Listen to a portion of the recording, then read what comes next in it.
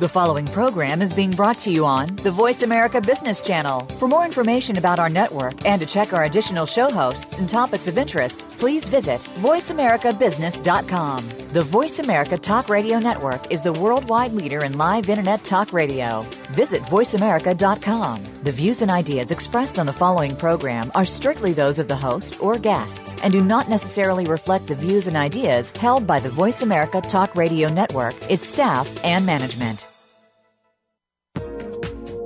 Welcome to the Money Answer Show with host Jordan Goodman. Whether you are starting out, deep into your retirement, or somewhere in between, the Money Answer Show has the know-how to help you. Now here's your host, Jordan Goodman. Welcome to the Money Answer Show. This is Jordan Goodman, your host. My guest this hour is Savio Chen. He's the founder and CEO of U.S.-China Partners. He has a new book out called China's Super Consumers, What 1 Billion Customers Want and How to Sell It to Them. Welcome to the Money Answer Show, Savio. Thank you for having me. Thank you. Great to be with you. Let's just start with a little bit of your background before we get into the book. So give us a little bit of your history and your knowledge of both the Chinese market and the U.S. market. Sure. I was born and raised in Hong Kong. I came to New York about 29 years ago for college. And I went to a local school for college. And then I finished school. I wanted to do business. And I cold called a Chinese billionaire for 9 months and convinced him to be my mentor. And he has become my friend for 27 years. And so along the way, I started my first business in 1992. It was a computer store. I sold it 5 years later. And then I started a chain of Microsoft authorized technical training center. And I sold that in 2001. And then about 12 years ago, I started U.S.-China Partners because many of my CEO friends were asking me constantly about how to do business with China. So because I'm bilingual, I'm bicultural, and my family have business in China for a long time, so I decided to start U.S.-China Partners to help companies in the U.S. understand more about how to do business in China. So in our first 4 or 5 year business, we did a lot more of sourcing and buying products from China and helping U.S. manufacturers, companies make products in China and then sell it back to the U.S. And the last 5 years, I would say the majority of our business is to help U.S. companies sell their products and their services into the China market because it's going to become a very large market. So, and our main job is to help them understand if their products or services have any potential in China. If they do, how to get in there and how to find a partner to help them distribute their product and sell their product in the Chinese market. And then if they do have the potential, we also help them navigate the Chinese, landscape. To have them in terms of where to go, how to do it, which part to work with. So that is Very good. So tell me about the book a little bit. You've come out with this book called China's Super Consumers. Why was there a need for a book on this particular topic now? Well, for the last, few years, Chinese consumer has become the most powerful consumer on the marketplace and passing America or the largest consumer market in the world. So more and more of my clients have been asking me about how do I sell to Chinese consumers, and they have a lot of assumptions that are not accurate, wrong, and many of them are they can apply the same best practice in America to the China market, understanding of culture. Because of that assumption, they become effective and that isn't fail. So even large companies like Best Buy and Home Depot, they got to work fast in China, and I decided, established by businesses, and the best in America, and a lot of them don't have a book about Chinese consumers.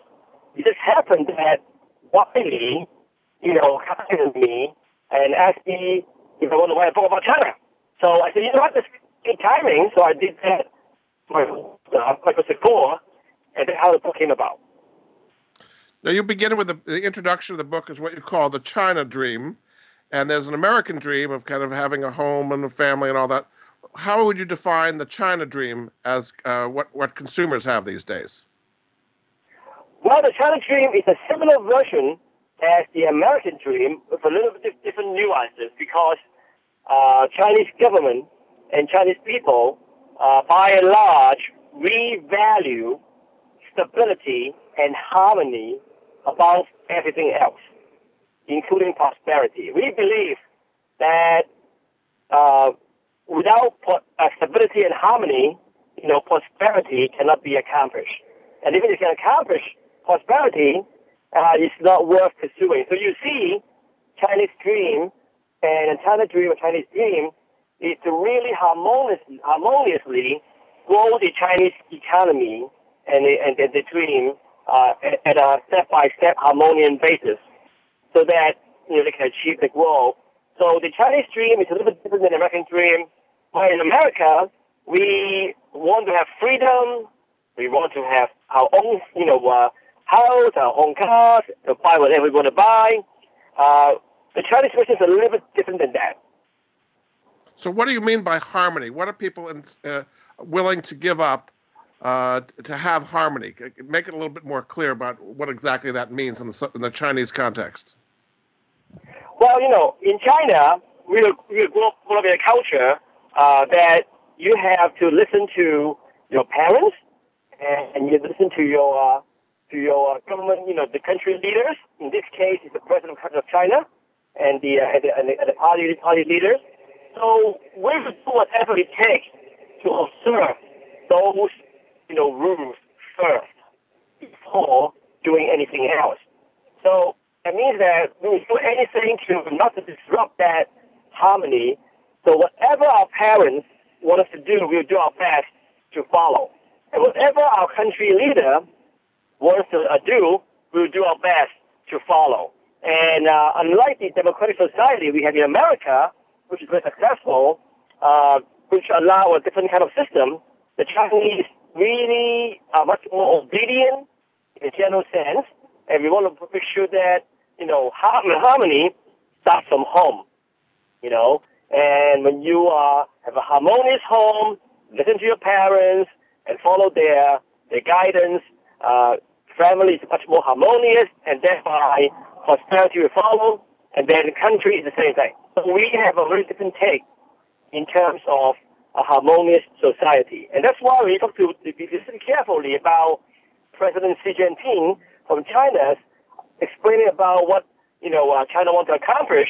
They want to try to grow prosperous step by step and help all the Chinese citizens to be more successful in a way that's, harmonious. Yes. Now, you also talk about a country within a country. Are you saying that there are many different countries within China, different cultures, different ways of appealing to them as consumers? What do you mean by the country within a country? Well, we have, China is huge, right? So we have all these provinces, and the southern provinces near Hong Kong is very different than Beijing and Shanghai, and also very different from the people near Russian border, Heilongjiang province, which is very cold and very different culture. So in essence, Europe, different countries, we have one big country in one time zone, but the characteristics of each group in each province behave and act a little bit differently than the others. So in essence, it's almost like if you're from Shanghai, you're most similar to the people in New York. If you're from Beijing, you're most similar to the people from, D.C., in that matter. So we have different characteristics, different culture, different style of communication. And so when people say, I want to go to China and do business in China, they have been more specific. There's very few products that you can launch the same way across the country. You have to adjust it to their local nuances a little bit different to succeed. Very good. Now, you have a whole long section book. We won't have a chance to get into detail of it.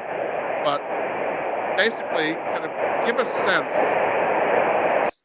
Okay, give a sense of kind of the history of consumerism in China. There was a long time where there was a lot of consumerism, and then during the Cultural Revolution, it was very much discouraged, and now it's kind of come back. So just give me a brief idea of kind of that flow. Well, for me, for a long time, Chinese doesn't have so-called consumerism.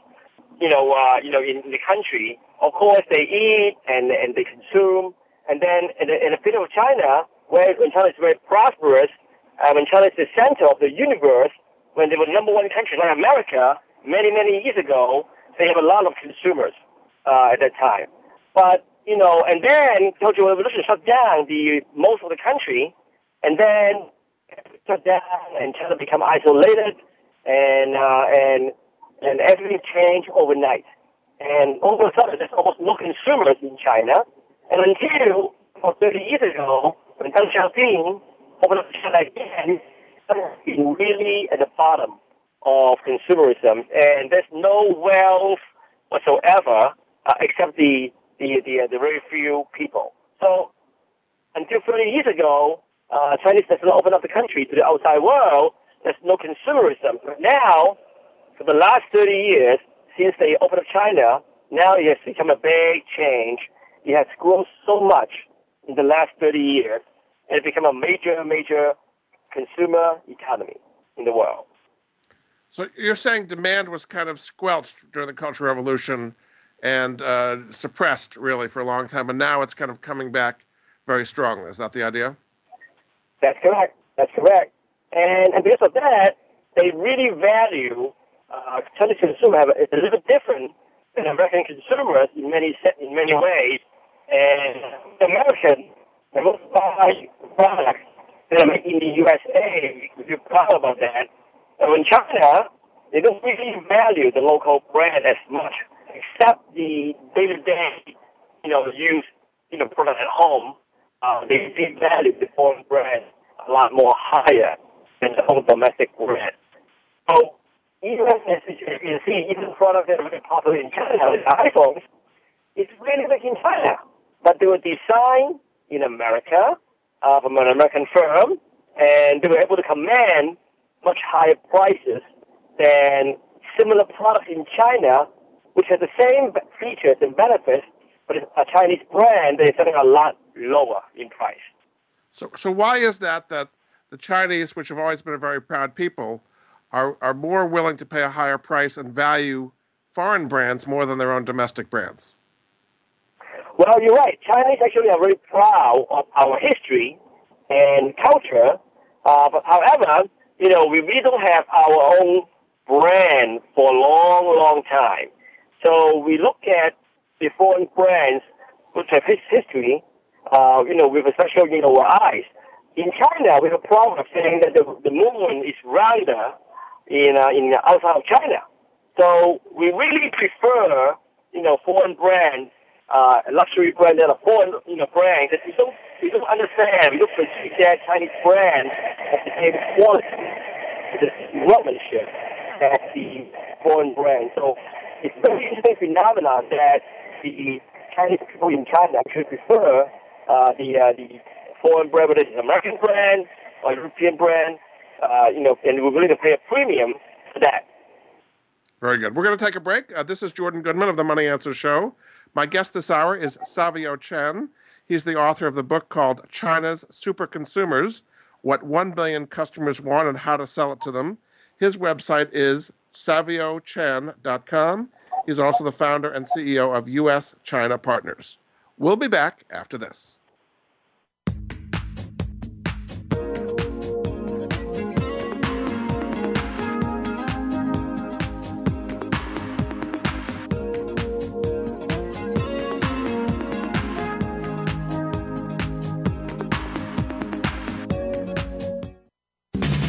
We're always talking business. Talk to an expert. Call now toll free 866-472-5790. That's 866-472-5790. Voice America Business Network. Have you had a chance to check out Voice America's online magazine and blog, Press Pass? If you love our hosts and shows, check out articles that give an even deeper perspective. Plus topics about health and fitness, movie reviews, philosophy, business tips and tactics, spirituality, positive thought, current events, and even more about your favorite host. It's just a click away at vapresspass.com. That's vapresspass.com. VA Press Pass by Voice America. All access, all the time.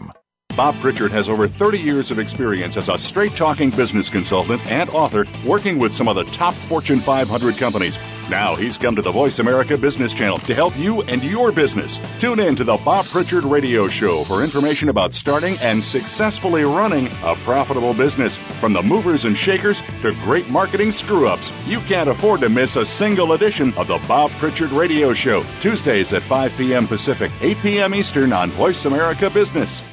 Leadership is a vital skill set in today's competitive global economy. Being a leader is not enough. To succeed, you must optimize your performance and know how to imbue others in your organization with leadership skills. Practical, actionable leadership insights are the focus of Leadership Development News, hosted each Monday at 9 a.m. Pacific, noon Eastern by Kathy Greenberg and Relly Nadler on the Voice America Business Channel. Doctors Greenberg and Nadler, who coach global leaders on how to be most effective, will share their insights and contacts. The path to leadership excellence begins here. We're always talking business. Talk to an expert. Call now, toll free, 866-472-5790. That's 866-472-5790. Voice America Business Network. You've been listening to the Money Answer Show with Jordan Goodman. If you have a question for Jordan or his guest, please call us now at 866-472-5790. That's 866-472-5790. Now back to Jordan. Welcome back to the Money Answer Show. This is Jordan Goodman, your host. My guest this hour is Savio Chan. He's the author of a book called China's Super Consumers, What 1 Billion Customers Want and How to Sell It to Them.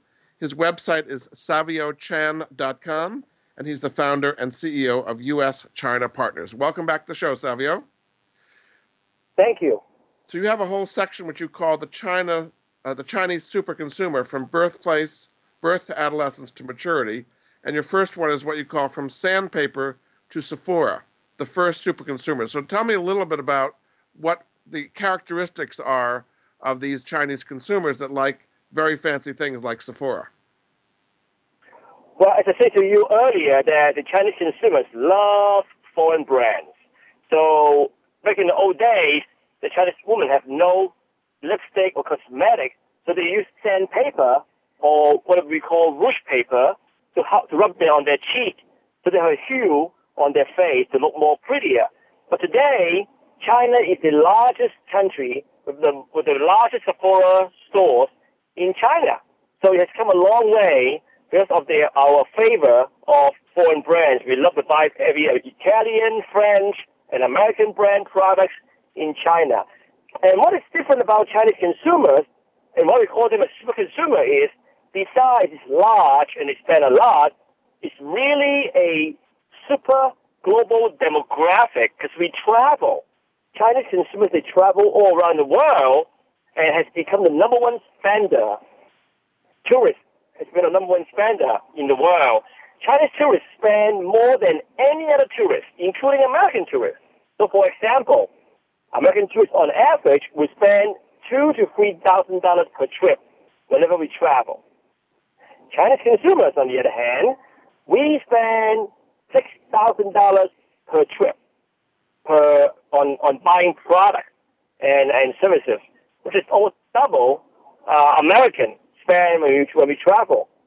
And even though only about 5% of the Chinese consumers have a passport to travel, when they travel, they really spend and they really are changing the landscape of hotel and tourism in the world.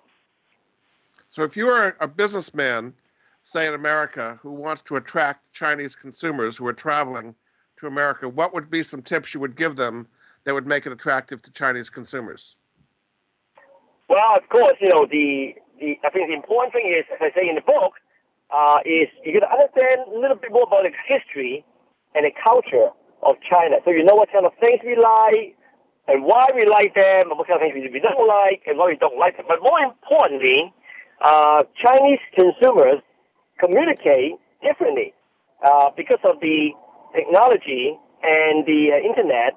Chinese consumers now use their mobile phone and the internet to research on the product a lot more than even Americans do.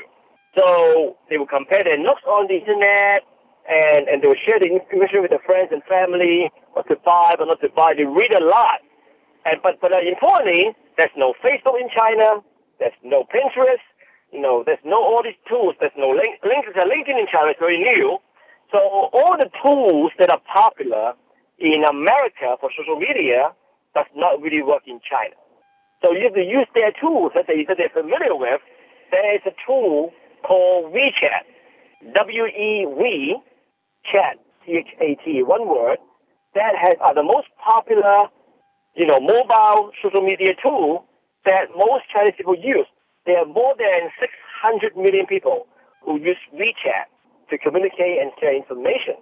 So if you want to communicate with Chinese consumers about what to buy, what not to buy, how to attract them, you must learn how to use WeChat to engage with them and to, after you met them, to share information with them.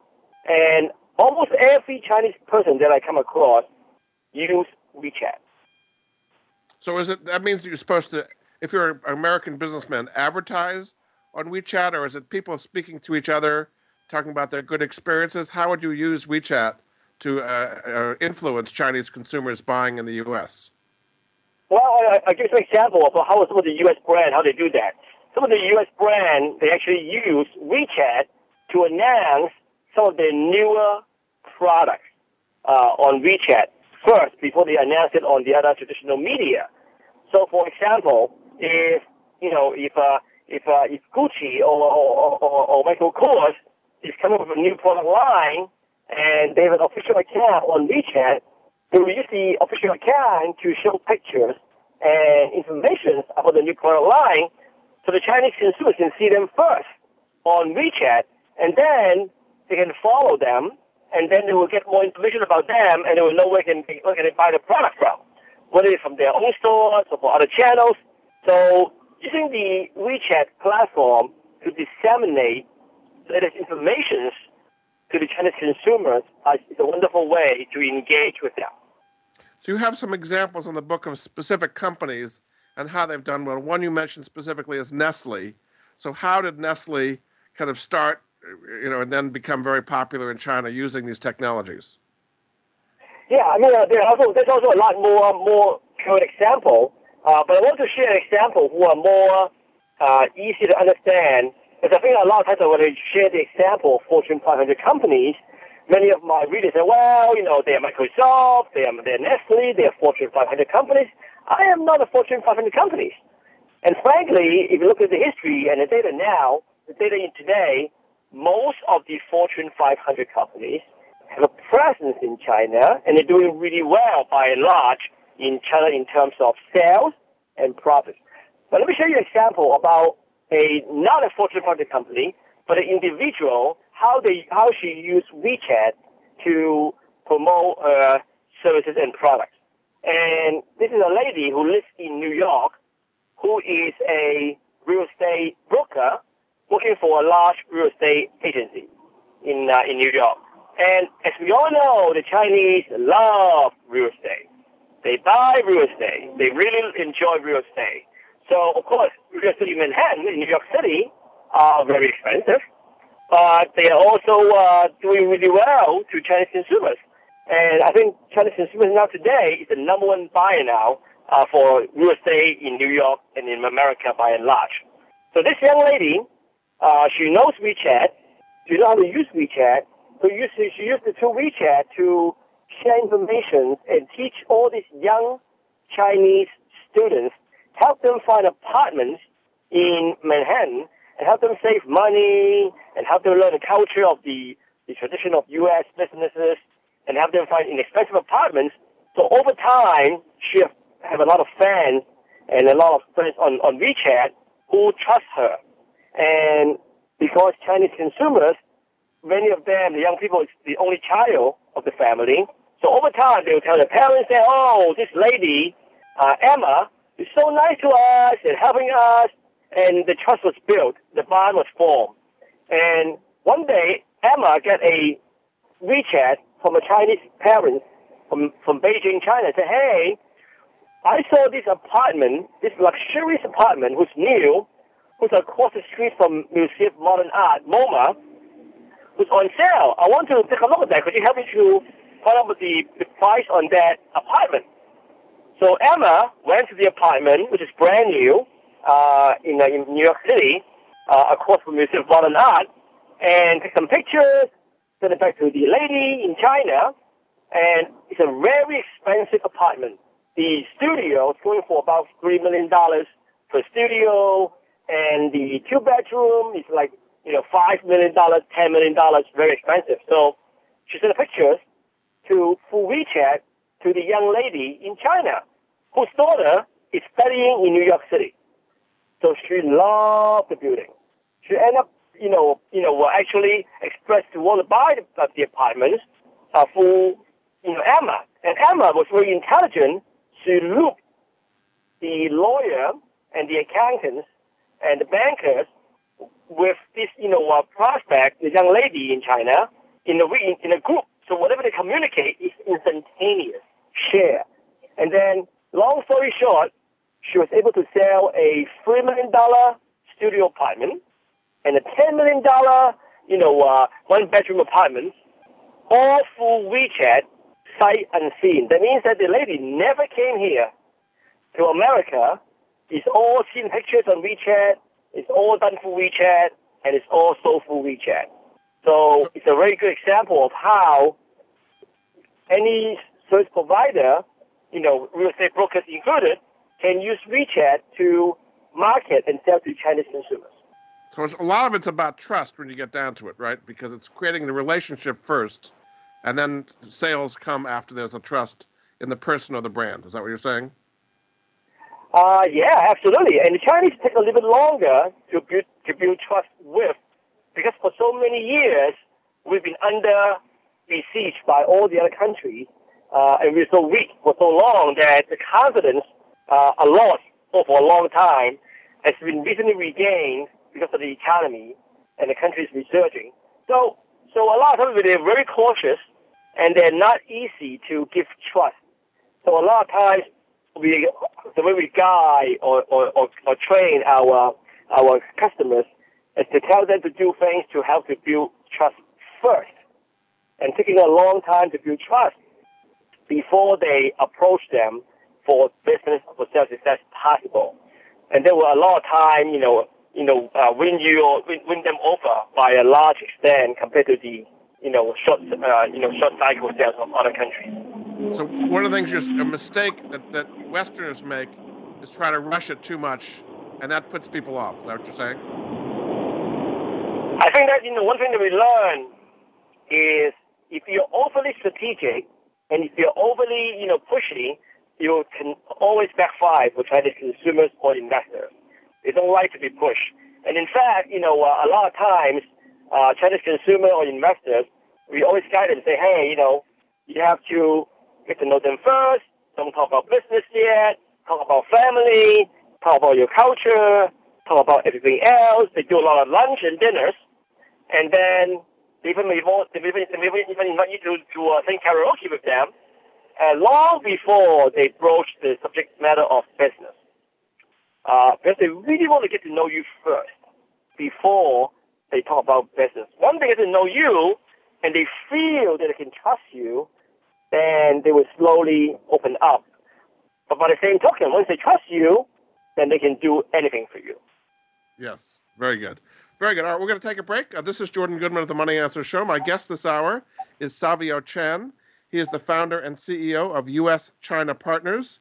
His website is saviochan.com, and his book is called China's Super Consumers, What 1 Billion Customers Want and How to Sell It to Them.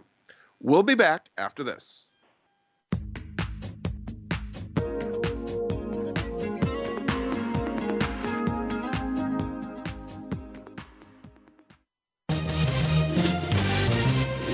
Stocks, bonds, investment opportunities, financial news, and talk. We can help. Call us now toll free, 866-472-5790. 866-472-5790. Voice America Business Network. Capital Thinking takes you inside the worlds of policy, politics, law, and business. What happens in government, the legal arena, and the business world impacts your business every day. And we're going to take you on a behind-the-scenes tour of it all. Each week, we'll bring you unfiltered conversation with a variety of influential policymakers and leaders. Squire Patton Boggs will be your guide as Capital Thinking tours the halls of power. Join us for Capital Thinking on the Voice America Business Channel each Thursday at noon Eastern and 9 a.m. Pacific Time. Have you had a chance to check out Voice America's online magazine and blog, Press Pass? If you love our hosts and shows, check out articles that give an even deeper perspective. Plus topics about health and fitness, movie reviews, philosophy, business tips and tactics, spirituality, positive thought, current events, and even more about your favorite host. It's just a click away at vapresspass.com. That's vapresspass.com. VA Press Pass by Voice America. All access, all the time. We're making it easier to listen to the Voice America Talk Radio Network wherever you go. In addition to listening live, you can check out information about your favorite talk show hosts, discover new talk show personalities, add shows to your list of favorites, and listen to all our show archives on demand. All from your iPhone, BlackBerry, or Android. Download it from the Apple App Store, BlackBerry App World, or Android Market, and get ready to tune in. The Voice America mobile app, powered by Aircast. From the boardroom to you, Voice America Business Network. You've been listening to the Money Answer Show with Jordan Goodman. If you have a question for Jordan or his guest, please call us now at 866-472-5790. That's 866-472-5790. Now back to Jordan. Welcome back to the Money Answer Show. This is Jordan Goodman, your host. My guest this hour is Savio Chen. He's the founder and CEO of U.S. China Partners. His website is Savio, S-A-V-I-O, Chan.com. And his book is called China's Super Consumers, What 1 Billion Customers Want and How to Sell It to Them. Welcome back to the show, Savio. Thank you. So one big company a lot of people are very familiar with is Alibaba, but they don't really understand what makes it so powerful and so big and why it's been so successful so quickly. So explain what has been the secret of the success of Alibaba. Well, what Alibaba has accomplished is really something very different than what we have here in America. In America, we have Amazon, who buy the product, hold them in the warehouse, and sell them to you directly, very efficiently and effectively. Amazon is a great company. But Alibaba in China is not a e-commerce company per se. It's really a platform.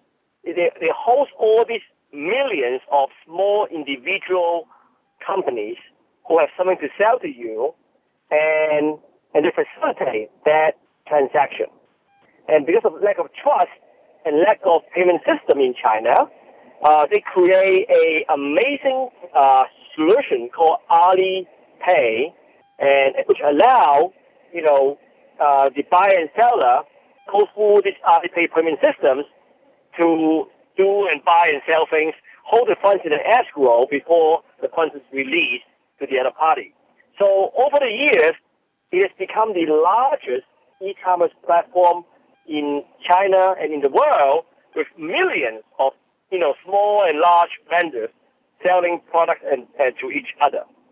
So now they want to go global. They have raised more money than anybody else on IPO in America, and now they create what they call Tmall, T like Tommy, M-A-L-L, Tmall, and Tmall Global, which allow American companies to set up shop in their Tmall so that the Chinese consumers can buy the product directly from American companies. So Tmall have many official stores like Nike there to sell their products for the Chinese consumers. But recently, they have launched Tmall Global, which is even better. This is for American companies. You don't need to have a presence, have an address, have an office in China, they can sell through Tmall Global virtually. So let's say if your office, Jordan, is in Westchester, New York. You don't want to go to China, you don't want to sell your products. You can do that without going to China through Tmall Global to reach millions, hundreds of millions of Chinese buyers. So that's the newest thing, and that will become a biggest trend to have a lot of the medium to small size businesses who want to sell their product to the Chinese consumers without even traveling there, without even doing anything there. You can do it from your home. So does that mean that there's going to be less need for Western companies to go and set up retail shops in China if they can do things online through Tmall, through Alibaba? Yes, it would decrease the need to do that. But of course, in China, there's a trend that's very popular called O2O, online to offline, or offline to online. So a lot of the physical store leverage their physical store to do the experiential part of the selling. So you can feel and touch the product, you can ask all the questions you want, and then they can send to you by shipping or deliver to your home. And then if you want to do return, you buy the product online, and for whatever reason you don't like the product, the color, the smell, the look, you can return it to the physical store. So the physical store has become a portal for customer service and an extension of the brand. So O2O, online to offline, or offline to online, even though it's not very popular in America, it's extremely popular in China. So, and in many ways, the Chinese e-commerce on the retail landscape have actually leapfrogged the American, retail. And in fact, I would even argue to say that Chinese consumers today have a better experience in buying and trying the products than even American consumers. And they really have become the most spoiled and the most, special, consumers that everybody's going after. So okay, let me give you a quick example. What I mean by that. So, Chinese consumers now, you can search online, find a TV that you like, and then you will say, hey, you look nice, but I'm not sure the colors is really exactly nice. So you went into the store in China and look at the color of the screen. Oh, look really nice, look really so you can touch it, you can feel it, you can pick on the color, and then now you can pull up your mobile phone and do all the things there, compare the prices, making sure the prices are the cheapest, and then, because you know what, the lines are really long at the checkout counter. Let me pay for it now.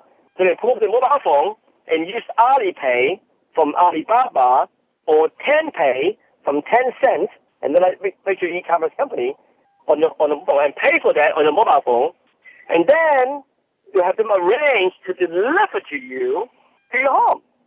So it's all integrated together. You don't have to really do that. In America, when you go to Best Buy, when you go to Walmart, when you go to Costco, you still wait online. The payment system is still not there yet. So the Chinese consumers' experience, in my humble opinion, I think is now even better than the American consumers have. Now, the Chinese Communist Party still controls a lot of the state-owned enterprises in the major industries, in oil and electricity and travel and life insurance and so on. Are they threatened by the growth of these private companies that are not controlled by the government, like Alibaba and Baidu and Tencent? No, they are. Yes, you're right about most of the what they call the pillar industries, the banking, the insurance, the telecommunications, are all controlled by the Chinese government. Because those are pillar industries, national security, and all this other good stuff. But for many of the other industries, like e-commerce and like retail, they really allow and encourage the private enterprises to do more. Because they understand if they do more, they do well, they can help them to consume more products, move the Chinese economy from an industry investment-led economy to a consumer-led economy, and also create jobs. Which led to my previous point I talked about, is about stability and harmony. The more jobs he created, the more they are forced to spend money on the products on the retail store, different e-commerce model, the more they are. So they actually not only leave them alone, they actually encourage them, help them grow and succeed. So you have a chapter on what you call the Chinese luxury and premium market. And when I was in Shanghai recently, I saw all the stores of Gucci and Tiffany and all the fancy stores. But I hear lately that because of the kind of anti-corruption campaign, that people are getting nervous about buying expensive, fancy things because they think they're getting their money in some corrupt way. What is the state of the luxury premium market in China today? Well, you're right about that. In the short term, since President Xi has come down with an anti-corruption policy and really trying to get rid of corruption in China, many government officials are now very reluctant to buy any luxury product that you can see them wear and consume. So all the luxury hotel and all the top 5, 10 luxury brands, Gucci, Louis Vuitton included, the sales get a little affected because all the consumers are still buying, but the Chinese government officials are not buying them anymore. So the sales get affected a little bit. But the short-term adjustment, by and large, they're going to go a lot more back to normal in about a few years from now. But that said, the other consumer products like the mid-tier value brand, luxury brand, the light luxury brand are doing really, really well. Yeah. So you're saying there's still a lot of pent-up demand for that. Now, there's a lot of income inequality in China, right? So the people at the top are doing very well, but many, many millions of people are not able to participate in that. Is there a lot of resentment from the common person to the luxury person who is buying these high-end products? Well, there's a different side of the story here. By and large, the Chinese economy and Chinese consumers have grown so tremendously for the last, 10 years, 20 years. I mean, you can imagine that, right? The GDP, back in 2000 is only $1.4, $1.2 trillion. Today, last year, 2014, it has grown 8.5 times to, $10.4 trillion, which is a large, very large economy, growing tremendously. So when you do that, many people becoming out of poverty and become middle class. People's income has rise tremendously. If you do a blind survey about Chinese consumers and citizens and their perception, their opinion about the government, 80% of them will tell you they're very happy with the Chinese government because the majority of them are making more money than last year for the last 10 years, continuously, and it's still growing. So when you're making more money continuously, you have more hope, you have more, optimism, and you tend to spend more of your income to buy stuff. So in fact, Chinese, citizens and Chinese consumers are very, very, happy with the way they are right now. And there's not that much resentment of because there are many billionaires and people who've owned businesses that have done extremely well, Jack Ma and that kind of thing. So you're saying because the average person's done much better than the last 10 years, they're not that resentful of the very top, the billionaire types. Yeah, by and large, that's the case. The majority of the people see that, Jack Ma and many people feel very wealthy, but at the same time, they feel pride. They feel proud that, Chinese now have become more wealthy, and they raise more money, they become more rich, a lot more millionaires and billionaires. They become their inspiration to do well, to move up the ladder, social ladder, right? To have a place in the world. Now we're not poor anymore. We're not being looked down upon. Now we have arrived. Now we have more money than many other, countries. So they, in many sense, the pride and the proud of Chinese, rising is really, really there. And the resentment is only a minority, small portion. The majority of them are really happy and proud about the progress. Very good. We're going to get back after this break and talk about the current economic and political situation in China a little bit. My guest this hour is Savio Chen.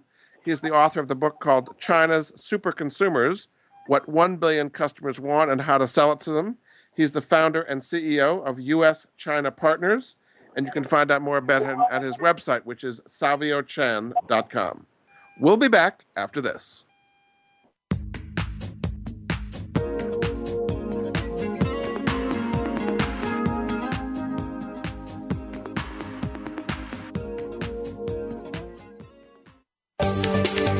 From the boardroom to you, Voice America Business Network.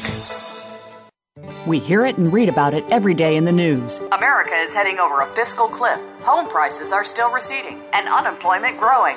How can you preserve and increase your wealth in this kind of economy? Tune in to Turning Hard Times into Good Times with host Jay Taylor. Jay will explain the decline of our monetary system and the economy and will give you winning investment ideas and the tools to protect and increase your wealth. Turning Hard Times into Good Times with Jay Taylor can be heard Tuesdays at 3 p.m. Eastern Time, 12 noon Pacific Time on the Voice America Business Channel.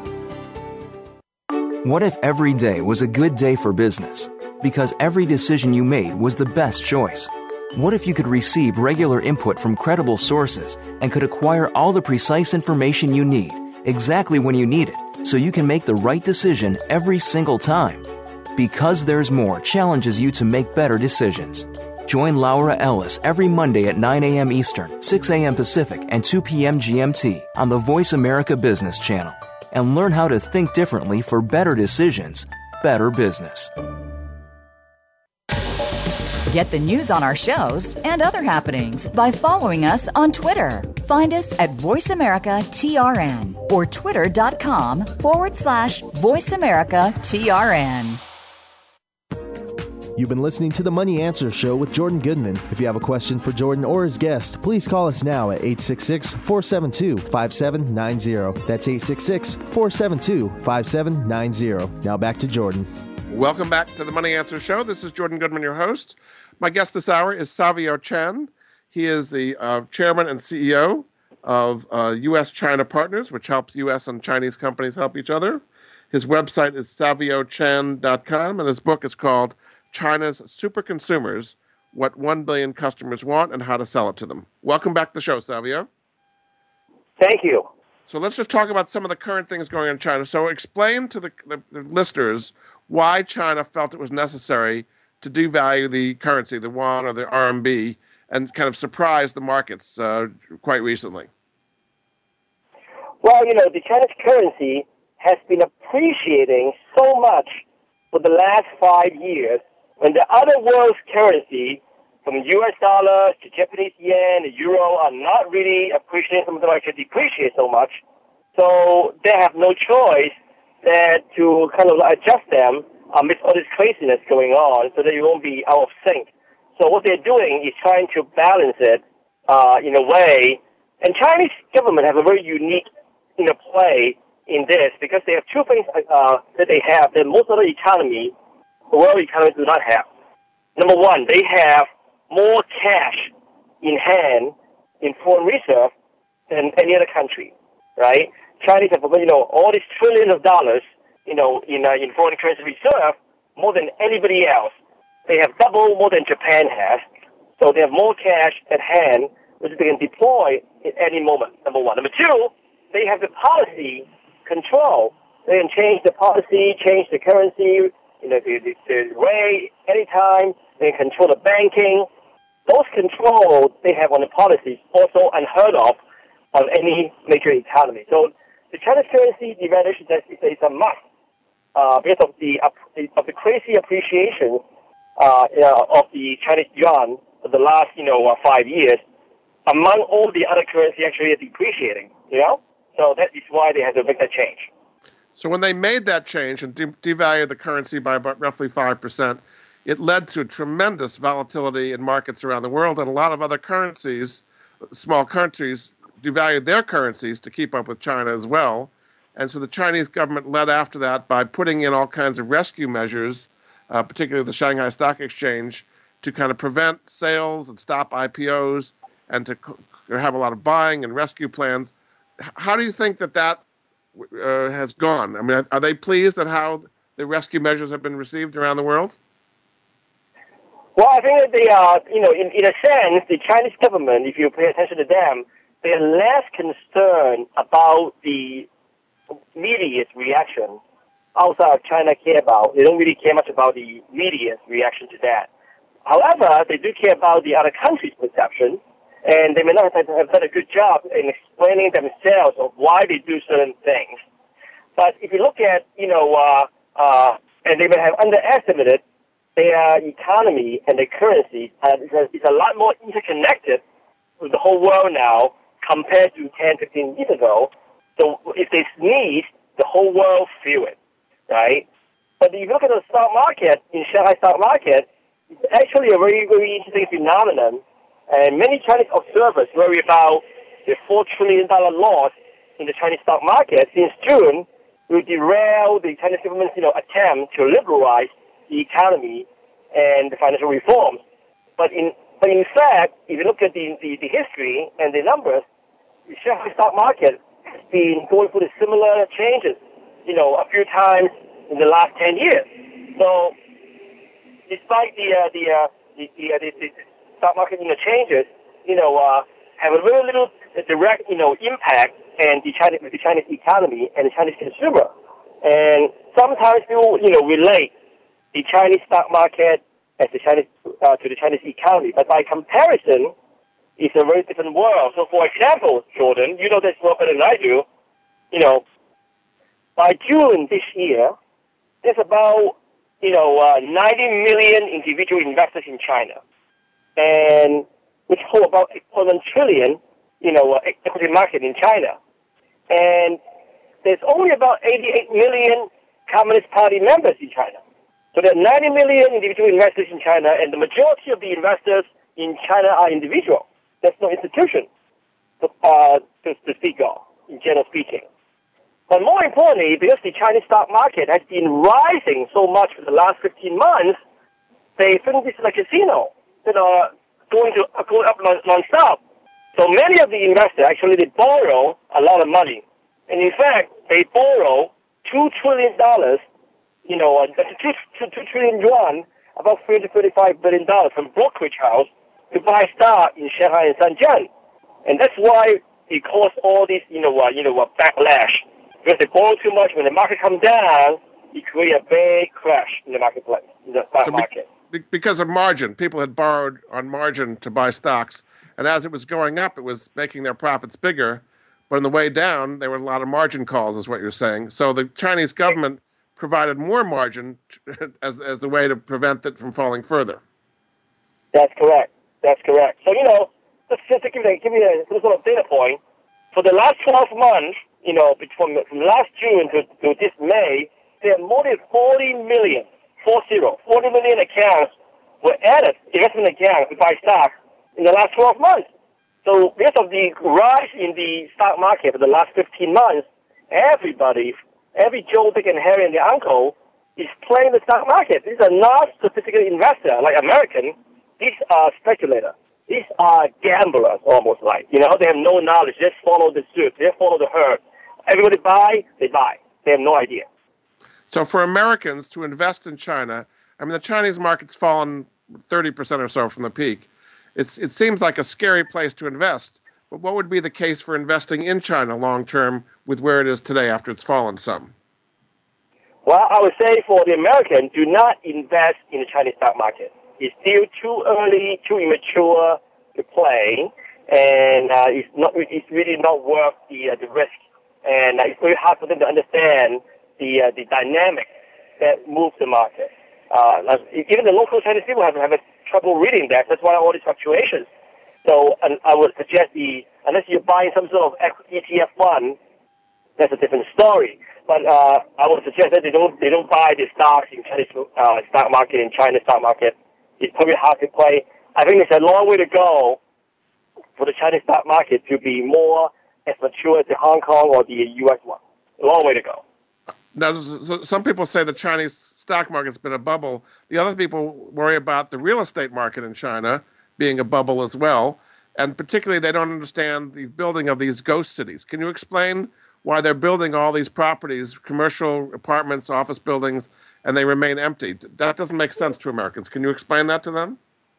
Well, the so-called ghost city is really a U.S. media ploy because, they just go to, China is a huge country.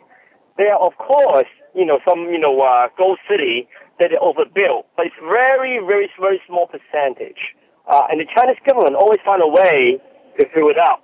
So if you go to a gold city, so-called gold city, a year ago, and if you went back a year later, you'd be surprised that it's full of people. The Chinese government have a way to move people around from the city, from the country to the city, into different projects. They have different incentive policy to really mobilize a lot of people. In fact, China has now the biggest migrations into urban area in the world. Every month, 15 to 20 million people move into a Chinese city from the countryside because of Chinese government's policy. So anyway, I think that the gold cities is it's a fun to watch thing for the U.S. media, but it's not the reality. Number one. Number two, the Chinese real estate is not really a bubble, but the growth is slower. That's true. And that's exactly why it's good news for us, because more and more Chinese, wealthy people are now diversifying their investment by buying U.S. real estate, buying U.S. properties, buying U.S. companies, and that's why it's good luck for us. Very good. Okay, we have to close. This has been very fascinating. My guest this hour has been Savio Chen. He is the founder and CEO of U.S.-China Partners. His website, SavioChan.com, and his book is called China's Super Consumers, What 1 Billion Customers Want and How to Sell It to Them. Thanks so much. You've been a wonderful guest on the Money Answer Show, Savio. Thank you. Thanks again, and we'll be back with another edition of the Money Answer Show next week. Goodbye for now. Thank you for joining Jordan Goodman and the Money Answer Show. If you have a question for Jordan, please visit his website at www.moneyanswers.com. And be sure to tune in every Monday at 12 p.m. Pacific Standard Time right here on Voice America Business. See you next week.